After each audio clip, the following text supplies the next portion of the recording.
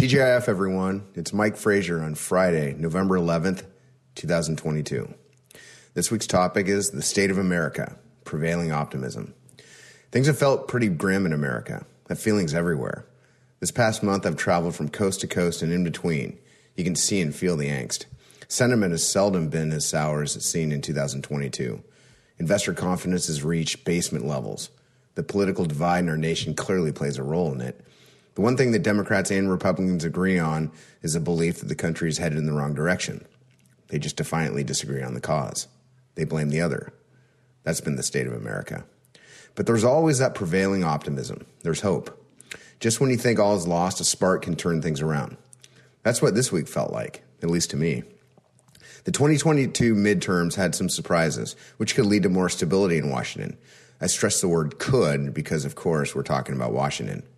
The other factor driving optimism for better days ahead was the declining rate of inflation, which has draped the American people. Price increases are falling. Some reprieve could be around the corner. And that's the signal the market sent this week. Now, Thursday was a huge day, a day for the ages on Wall Street. The Dow surged 1,200 points. The NASDAQ rocketed 7%. It was the single best day for the stock market since the early days of the COVID recovery rally in 2020. It wasn't just a stock rally. Bonds rallied too. The dollar had its biggest single decline in a decade. There was a massive amount of tension relieved in asset prices within a tension-filled 2022. You could just feel the burst. Participation was wide. The breadth was impressive. The stuff that got beaten up the most this year led the charge, and it kept building as all the major averages closed at the highs of the day. The strength continued Friday. So why the rally? Well, there's never a definitive answer. We think a number of factors are at play. What's clear is the big boost came on the back of the better-than-expected inflation report on Thursday. Pricing pressure saw some needed reprieve. Inflation has been public enemy number one, so this data suggests that the Fed could cut back on its aggressive tightening campaign in a bit. The market's now pricing in an 80% probability of a half-point hike rather than the previously expected three-quarter-point hike at the Fed's next meeting next month. That led to lower yields and a weaker dollar, both of which have had a chokehold on asset prices all year. And we outlined this scenario in our recent market update events. It's playing out well. The election results certainly contributed to the strength of stocks, too. There was no red wave as anticipated. In fact, one of our Washington sources called it a red ripple. But gridlock seems certain, the results of something for everyone. A divided government is widely expected. The market sold off on the news, but it largely took it all in stride at first. Then selling started accelerating. It wasn't the election that seemed to put the bigger dent on the fall rally.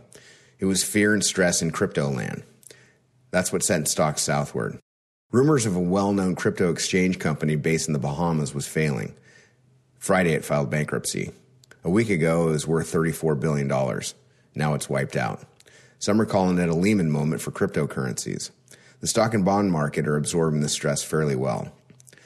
Now, the results of the midterm elections are still not complete. The tallies keep coming in, but it's clear that the polls showing the increased Republican momentum were wrong. Polling has been so flawed. Though the Republicans are expected to take the House, the Senate remains very much up in the air.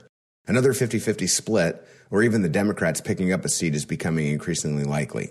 There will be another runoff in Georgia in December. Arizona and Nevada are still counting. It's too close to call. Divided government and gridlock should be the result, but not in convincing fashion. That said, the market likes gridlock. As I mentioned last week, the framework for a divided government with a Democrat in the White House with a split Congress has proven to be the best pairing for the stock market. Ian Bremmer said American democracy was the biggest winner of these midterms. It sure has been tested. Good news is still hard to find in the headlines, but the news appears to be getting less bad. In addition to the domestic issues, things could very well be improving overseas, or at least becoming less bad. There's talk about a ceasefire in Ukraine. An end to the 8-month war would be huge. There are also signs that China is moving away from its Russian alliance and zero COVID policy. Well, baby steps on those, but it's seemingly moving in a better direction. That matters to the market. It's really not about good or bad. It's about better or worse. Less worse equals better to the market. And this week, Russia withdrew from the key annexed city of Kherson. This is considered a stunning win for Ukraine, though some still fear a trap. The West has been united in its defense of Ukraine, led by the USA. American arms and ammunition have provided for the relentless Ukrainian resolve. Ukraine wants it more than Russia. That is crystal clear. The Ukrainian people are fighting for their homeland while the Russian military appears unsure why they're even there. As chairman of the Joint Chiefs of Staff, General Milley said, quote, "This is a war that did not need to happen, but Ukraine has the morale, the will, and the leadership to win the war. Ukraine has the intangibles," end quote. That's the most important part, according to Milley. What Ukraine needed were the means, which is what the United States has been providing. And this war is about survival for Ukraine. But it's also about the world order, the rules-based order, which has been in place since the Second World War.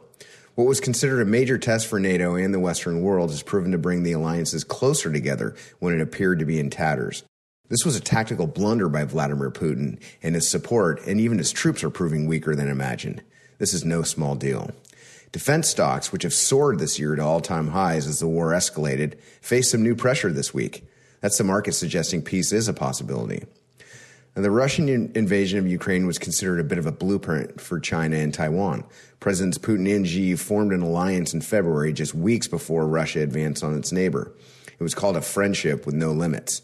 Putin wanted to destroy the old world order. Xi wanted to create a new one. This perceived new world order threatened traditional norms and tested Western resolve. The calculated move backfired big time on the Russian leader, and China has been pretty silent while seemingly distancing itself. General Milley reminded us the United States still has the most powerful and dynamic military in the world. It looks like there are indeed limits to China's friendships. President Biden will meet with President Xi next week in a highly anticipated event at the G20 summit. It's reported there will be no joint statement to be issued, and there are no expectations for any specific agreements. But the fact that they're talking is huge. The fact that President Xi is leaving China for a foreign trip is also quite significant. This will only be the second time the Chinese president has left the country since the pandemic began. China's had a strict zero COVID policy, locking down cities for single cases. It's been devastating to the Chinese economy as well as global supply chains. China seems to be working on an exit strategy from zero COVID, though they deny it's happening. The key is to watch what they do, not what they say. The Chinese Communist Party will never admit mistakes. Zero COVID policy is a clear example of this. Chinese health officials say the country will unswervingly adhere to zero COVID. They stress these policies are most economical and effective. While officials say they are sticking with this policy, there are some loosening signs taking place and expectations are building for more reopening. That will also have a significant impact on the supply chain improvements. The Chinese stock market has been rallying of late, and U.S. companies with substantial exposure to China have been rallying too.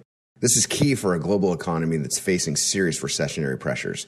China remains the second largest economic power behind the United States.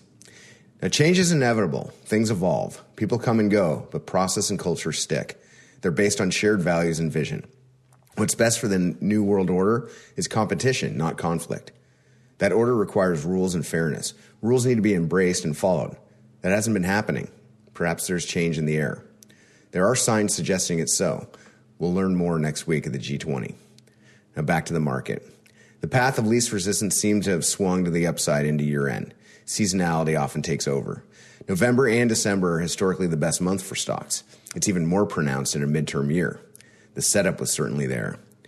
Internal momentum is building, and long-term trends are even firming as half the stocks of the S&P 500 are now making 20-day highs, with some back above their 200-day moving average.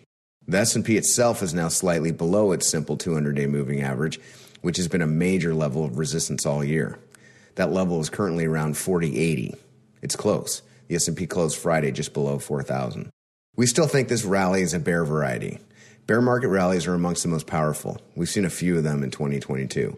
We think this is another one. Things got so negative and positioning got very crowded to the downside. It was inevitable for the pendulum to swing back, forcing shorts to cover. To be sure, there was real buying at hand too, as risk-seeking investors grab what's perceived to be bargains amongst the rubble. We always have to remind ourselves that bottom formation is a process. Everything going on today fits that bill. Time is what's needed most. Patience really helps that cause. And patience is an ingredient that's been lacking in America. Here's some more reason for optimism. Over the last 90 years, the S&P 500 has generated a median return of 3% through the year end and 17% during the 12 months following midterm elections. Gains have generally been stronger under divided governments, and the S&P gained 5.5% on Thursday alone. It sure looks like this rally has legs into the new year, and it looks like the state of America could very well be back on track to a better place. To all you veterans, thank you so much for your service to our great nation. We are so appreciative for your sacrifice and your oath to the Constitution and commitment to the American people. You are America's heroes. We salute you. Have a nice weekend. We'll be back dark and early on Monday. I'm Mike Frazier.